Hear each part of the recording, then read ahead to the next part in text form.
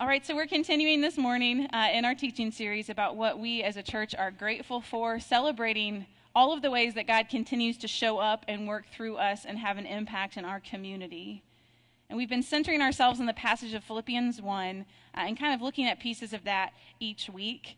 It's going to be a different one next week, I promise, a different portion of Philippians. But today's the last Sunday that we'll reflect on these first 11 verses in Philippians. And so I'm going to read a few of them for us this morning, maybe just the first 6 or 8 or so. So the word of the Lord. Paul and Timothy, servants of Christ Jesus, to all the saints in Christ Jesus who are at Philippi, with the overseers and deacons, grace to you and peace from God our Father and the Lord Jesus Christ. I thank my God in all my remembrance of you, always in every prayer of mine, for you all making my prayer with joy, because of your partnership in the gospel from the first day until now. And I am sure of this, that he who began a good work in you will bring it to completion at the day of Jesus Christ.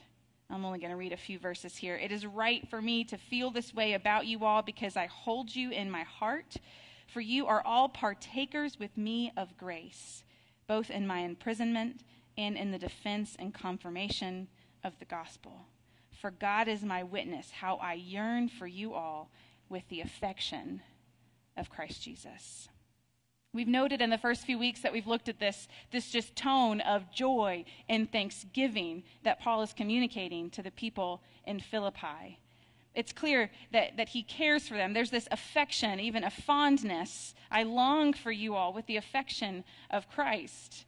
And we've noted that he knew this church really, really well, and he was writing to say thank you for their partnership in the gospel from the beginning of his missionary journeys with them up until this point now in Paul's life when he's in prison, and how they visited him and brought him provisions and cared for him and prayed for him, that partnership. It's that mood of thanksgiving and joy because of that partnership, which we looked at last week. The way that they have participated in the life of God together, and therefore the work of God, and the sort of progress of the gospel, or the defense of the gospel, the sharing of the gospel wasn't just Paul, it was all of them in partnership together. That's that power of koinonia, that fellowship and gathering and partnership that we looked at. That power of koinonia, that sharing in the mission of the church together, sharing in the Spirit, that creates a certain kind of bond. That creates a certain kind of community. A kind of community where people help each other and where joy and thanksgiving are countercultural, especially against a world of scarcity, because we believe in the abundant love and presence of God. I know that there have been moments in our lives when we have experienced that provision of the gathered church community. The love of even maybe this community that has surrounded you in a time of need. It's grace to receive the things that you can't do on your own. Amen? That's grace. To receive the help and support and love that you can't do on your own. And that fills you with a sense of gratitude and joy and thanksgiving. It's a different kind of community. Countercultural, in a world bent on looking out for themselves and scarcity and winning. And, I talk to so many other moms and kind of other mom groups that I'm a part of where they're like, where's the village? People say it takes a village. Yeah, I'm all for it. Where is it? A church community is a different kind of community that cares for one another. That special bond and unity in the Spirit.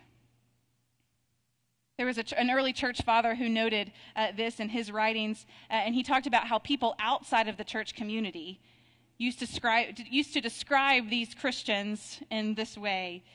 And they used to say, it's an odd assortment of people. What an odd assortment of people, but see how they love each other. I love that. I love that idea of what an odd assortment of people. People who would never associate with each other in any other arena of life. But you can choose to worship together and love one another and participate in the gospel mission together out of love. See how they love one another. It was Tertullian is his name, this early church father. And in his writings, he goes on to describe it as this. And he's talking about, these outsiders. And they would say, look how these Christians love one another. And he notes, for they themselves hate one another, people on the outside. And they would say, look how they are ready to die for each other. And this early church father noted, for they themselves, looking at these group of Christians, they are readier to kill each other. So how countercultural, how bizarre, how odd, this odd assortment of people who love one another, who are more ready to die for each other than the rest of the world who spent on killing one another. Unfortunately, we know that sort of throughout church history, from these early days in Philippi until now, the church hasn't always been marked by such affection. The church hasn't always been marked by such fondness for one another and compassion and love, like Paul is describing this early church in Philippi. See how they love one another, these people are saying. At some points, we know in the course of church history, in its various expressions, the church has been readier to kill one another than to die for one another. I was reminded of this on the anniversary trip that Matt and I took just a few weeks ago. Many of you know I was gone for a few weeks. It was a 10-year anniversary. One of those things we're not going to do again for another probably 15 years. And I was reminded as we were touring this small town, Marseille, in the south of France. One day we just had this privilege of going and visiting this town. And as we were driving through the city, our guide pointed out something that was pretty odd. And that was the presence of 2 steeples in the center of this village instead of just one. Because usually in this region, in these small sort of village towns, especially in the old city where it's very walkable still, you would see one steeple in the center of town, and it was assumed to be Catholic.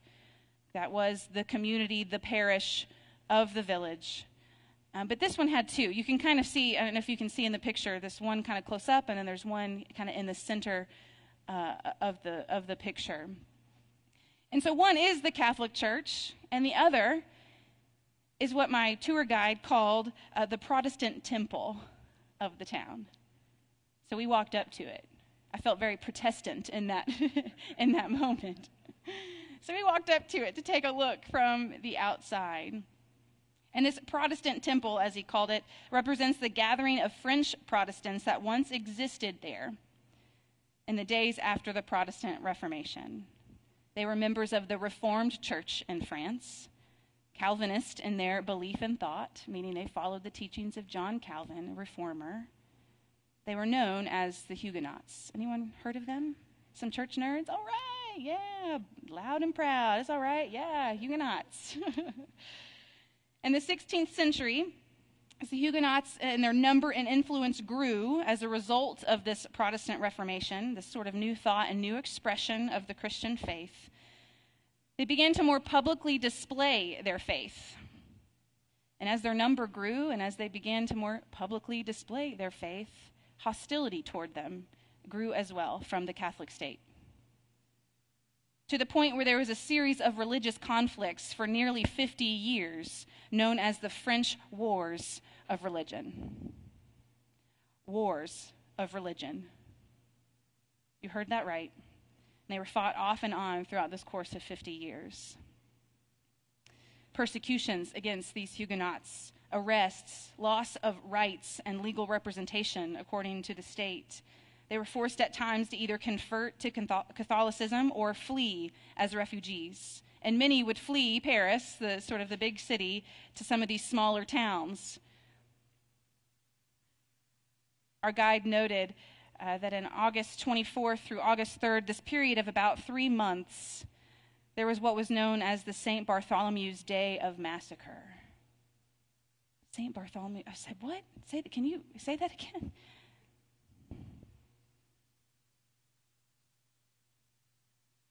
By September 17th of that year, they say that nearly 25,000 Protestants had been killed in Paris alone. The wars of religion. And for those of you that have maybe studied the Protestant Reformation, there were other incidences like this, right? And I'm not saying just the Catholics, but just, we're not pointing fingers here. I'm just pointing out that this was a bloody time in church history. Wars of religion. And that Protestant temple in Marseille still stands today, sort of a stark reminder for me, as I just sort of stood there and took it in, of the history and existence of a faithful people called the Huguenots. So then the week we got home from this trip, I was talking to a friend of mine who's United Methodist Church planter outside of D.C. She's one of those like really hip pastors, you know what I mean? She's got the sleeve, Daryl. She's got sleeve tattoos. She's cool. Yeah. And I was talking to her about her church and things that were going on. We were just kind of catching up the week after I got home. And she was sharing with me about things that were going on in her church. And it's an exciting time for them because they're a mobile church. They've been 9 years meeting in a school where they set up and tear down every single week. A mobile church. And she said, I never thought that we'd be anything more than just a mobile church. Sort of stuck in her vision of what she thought they would be. Until one day, a few weeks ago, out of nowhere, the Episcopal Church down the road called them and said, we have a sanctuary and a fellowship hall and a classroom building that we are not using. And we wanted to know if you would like to rent from us as a mobile church in the school, that we could partner together because we only worship in the chapel. And so she had to rework and go back to her board and think, okay, what is the possibilities here? And they talk about how they partner together for the common good in their community. And she said, Rachel, it all changed for us when instead of asking, what do we need and what do we have as a church community, as this one church that she has, this church plant in a school on Sunday morning, instead of asking, what do we have and what do we need, she started asking, what does the world need to see from us right now? What does the world need to see from the church, capital C church, right now? And she said, what if what the world needs to see is groups of Christians more willing to share and collaborate and work together instead of against each other? More willing to die for one another than to kill one another. Remember what the commentary was about that early church? What an odd assortment of people, but look how they love each other. Look how they are more ready to die for one another. She said maybe what the world needs to see is people who are partnering together, sharing what they have, offering it together to collaborate for the common good so that God's kingdom of justice and mercy and goodness and love might come on earth as it is in heaven. Wow. This is the kind of community the church needs to publicly be in the midst of backbiting, division, and polarized world that we live in. What an odd assortment of people, but look how they love one another. Why do I say all that? Why do I bring all of this up? I did not expect my friend to share all that with me when I called randomly after my trip, where I also didn't expect to be sort of struck, by the presence of these multiple church steeples and what a big deal that was in church history. It was one of those moments where you stop and you go, what are we doing? Like we collectively, the church throughout time, what are we doing? Have you ever had those moments? Just me and my existential crisis? I know I have friends back there that have these moments. The words of my friend reminded me, kind of brought it back together, that the kind of community the church needs to publicly be in a world bent on violence and religious wars and division and polarization is one that just uniquely loves one another in a way that is sacrificial, in a way that says, you don't find this anywhere else because we are community, we are family, and we care for one another deeply, even though we don't look alike or vote alike or think alike. We care for one another in the Spirit of Christ. And I say all that because it was a moment of gratitude for my church family that deeply cares for one another. that I'm grateful for the way that we love one another.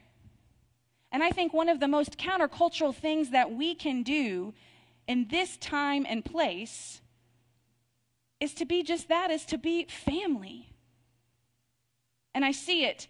I see the possibility. I see the potential. I see it happening most powerfully in our ministries with our children and youth.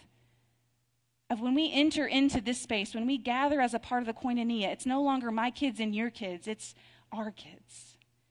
And it's no longer, oh, my kids don't go here. It's, hey, these are our children. These are our youth collectively.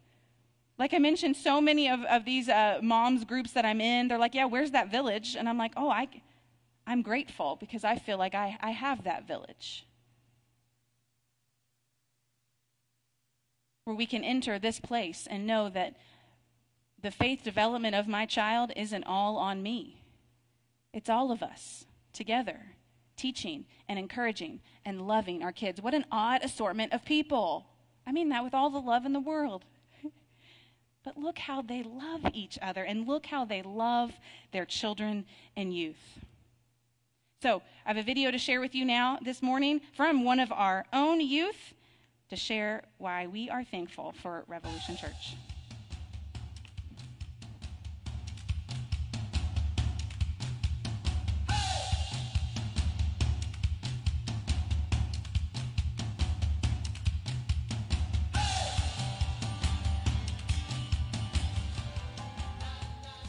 Hi, my name is Lenora Turner, and I have been going to Revolution Church for about 10 years now, and I'm a part of the youth ministry. The youth ministry means to me that I can have community with other children around my age and get to do cool things that relate around God. We've gone on retreats, we do normal activities throughout the year, and we have youth group pretty much every Sunday. My life has changed through youth ministries because I get to hang out with youth around my age who I might not get to see in my other extracurriculars, and I get to experience God with them too. God has changed me through youth ministries because now I have a better relationship with Him. This past summer, as a church, we got to go and serve with Hand in Hand Ministries. Hand in Hand Ministries is a ministry in Portland, Louisville, over on the west side of Louisville, and they work in community service in that general area. They work with people in that community, helping them with day-to-day jobs like building up a fence or repairing something in a house. But they also do bigger projects such as working on a bus for people who might not have certain resources in their life, such as being able to charge their phone or have a proper meal. So Hand in Hand has a food bank, and also, if you could think about it, a power bank too. This trip was possible because of Revolution Church and the impact that Revolution has on the community. So thank you for giving to Revolution Church.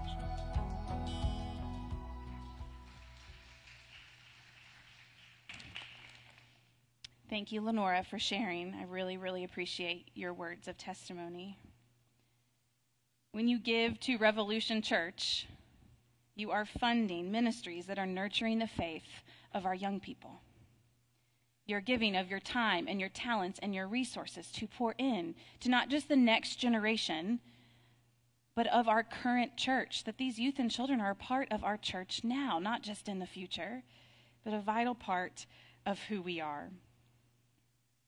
I celebrate and I'm so grateful for the way that this church loves our children and youth. Look how they love. Look how they welcome little ones into this worship space. Look how they show up for one another when a new baby arrives.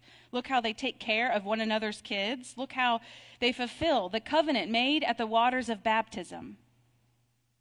It's not just on the parents and the profession of faith that's made. It's not just about that moment of grace poured out for that infant or child or for anyone who comes to join this church. It's also about the covenant that you make as the gathered body that bear witness to the outpouring of that grace that says, all right, I'm going to be with you, and I'm going to love you, and I'm going to support you, and I'm going to pray for you. And I'm going to help raise you up in the faith as well because you're my child now. You're part of this family now, and we got you. I celebrate that this year, last weekend, we had 9 students that went on our fall retreat to Camp Lucon, 9 youth that went on our fall retreat. 1 youth was baptized this year, and we got to celebrate with Brianna and her profession of faith and gather around here in the gym and in our horse trough there as she was baptized. We celebrate that we have weekly youth group that continues to meet and create safe. Catherine and Michael are doing a great job creating safe space where our kids, like Lenora said, can just show up and belong and be with their peers and ask tough questions and have fun. They're having a family Thanksgiving dinner tonight as a part of their youth gathering. And I think there could be anywhere from like 10 to 30 people at my house, right? Yeah. It's going to be great. And I'm so excited to have space for them to connect and to gather and to be taught in the ways of Jesus. In our Revolution Kids, we also had 1 student baptized this year, and we got to celebrate Cruz and the decision that he made to follow Christ, and we still prayed over him and prayed that blessing over him and covenanted with him to raise him in the faith. They continue to have opportunities to learn and grow, and I'm so excited that this year we hired Brenna to give us more leadership and organization with our Little Peeps and our Rev Kids ministries. And y'all, she has so many exciting ideas planned for the new year of changing up curriculum, of new ways to fellowship and to gather. She wants to start doing some service projects kind of quarterly upstairs with the kids. She's planned a pumpkin party this afternoon. So families, if you haven't signed up, please stay. We're going to have lunch and have some pumpkin games. And it's okay if you've already decorated your house for Christmas. You could just spray paint the pumpkin silver, right? Sparkly silver, and it's now a Christmas pumpkin. There you go. That's what I'm going to do. So join us.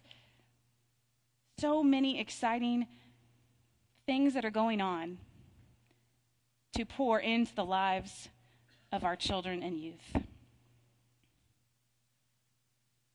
I love these words that Paul says, and I am sure of this, that he who began a good work in you will bring it to completion at the day of Jesus Christ.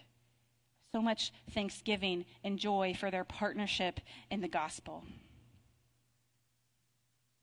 And then he says, I'm sure that he who began a good work, it's this good work is their readiness to share in the work of the gospel. The good work is not the stuff that they are doing. It's very clear that Paul is saying, look, this is a work of God. The thing that is good here, the thing that's happening that's really good, is a willingness to participate in the mission and gospel of Jesus Christ. Because what happens after that? God's going to bring that to completion at the day of Jesus Christ. We offer what we have, and we surrender that, and we let the Holy Spirit go from there. We don't cause that growth. We don't even know, friends, we don't even know when we pour in to our children and youth, for example, what's going to happen in the future. That's always true, but sometimes we forget that. We don't bring the fruit, right? We don't force the growth of that fruit. We're called to plant those seeds, to water those seeds, to nurture that growth, yes. But love that is poured out, relationships that are forged when you're teaching, when you're on retreats with these kids, when you set the example of what it looks like to love one another well, what we can do is lay a solid foundation. We don't know the impact that we will have. I'm guessing it's much bigger than we could even imagine or quantify or try to guess right now. If we would surrender all that we could and let Jesus bring it to completion. After these words of thanksgiving, Paul says this, "It is my prayer that your love may abound more and more with knowledge and all discernment, so that you may approve what is excellent, and so be pure and blameless for the day of Christ, filled with the fruit of righteousness that comes through Jesus Christ to the glory and praise of God." I got ahead of myself. That's the fruit he's talking about. Just hadn't read it to you yet. Filled with the fruit of righteousness that comes through Jesus Christ.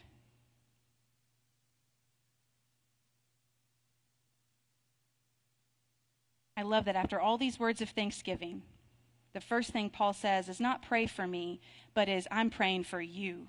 and my prayer is that your love may abound more and more with knowledge and all discernment. He's saying the head and the heart aren't separated in this, but the more that we can learn and know about God, the more that we can love God.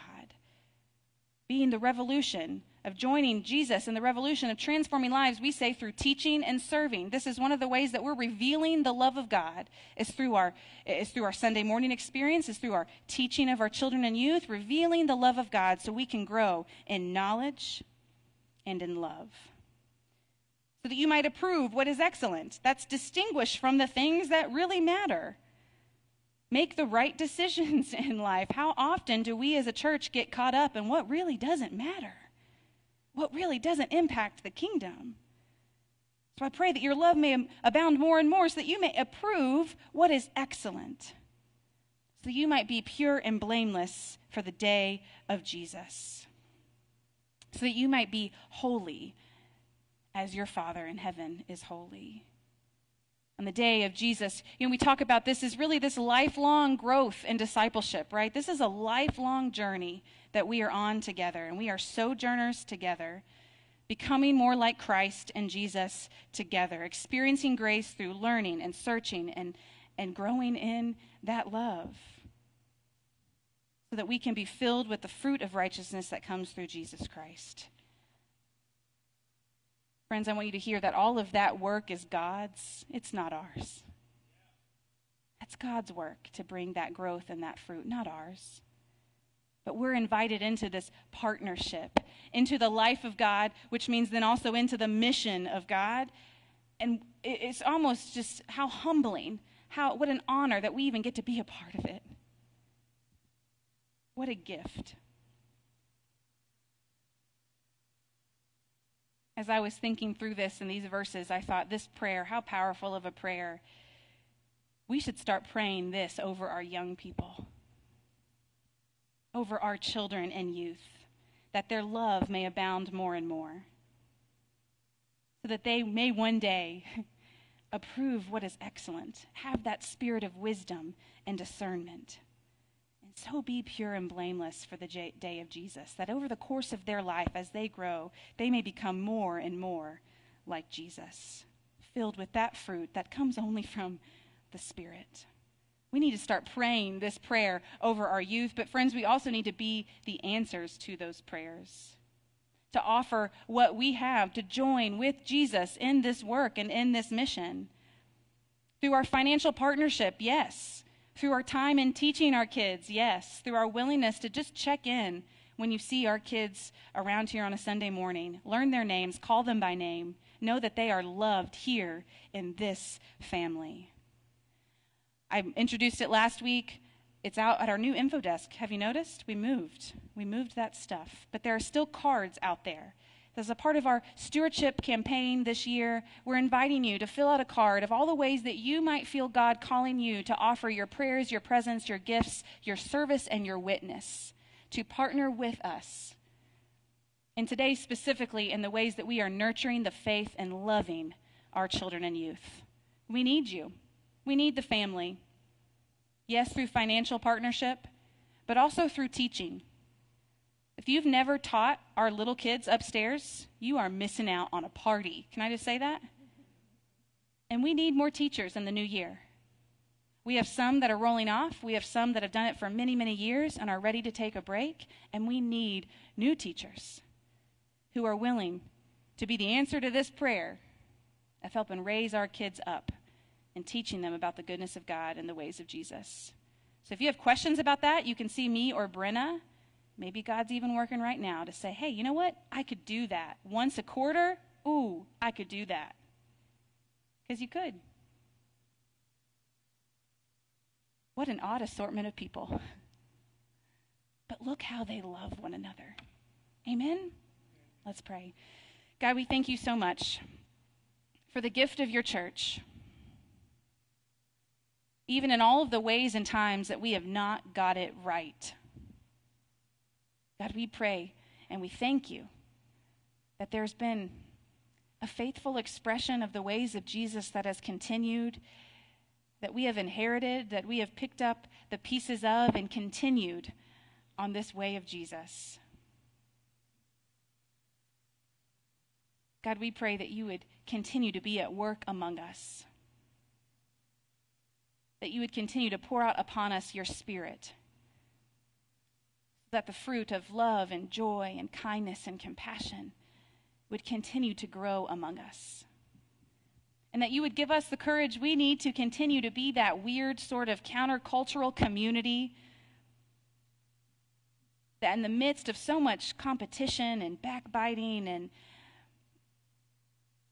just so much that we could get wrapped up in, God, that we would continue to be a countercultural place of welcome and of love and of family, who cares for one another deeply with the compassion of Christ. Thank you, Lord, for the gift, and help us to steward it well. In the name of Jesus Christ we pray. Amen.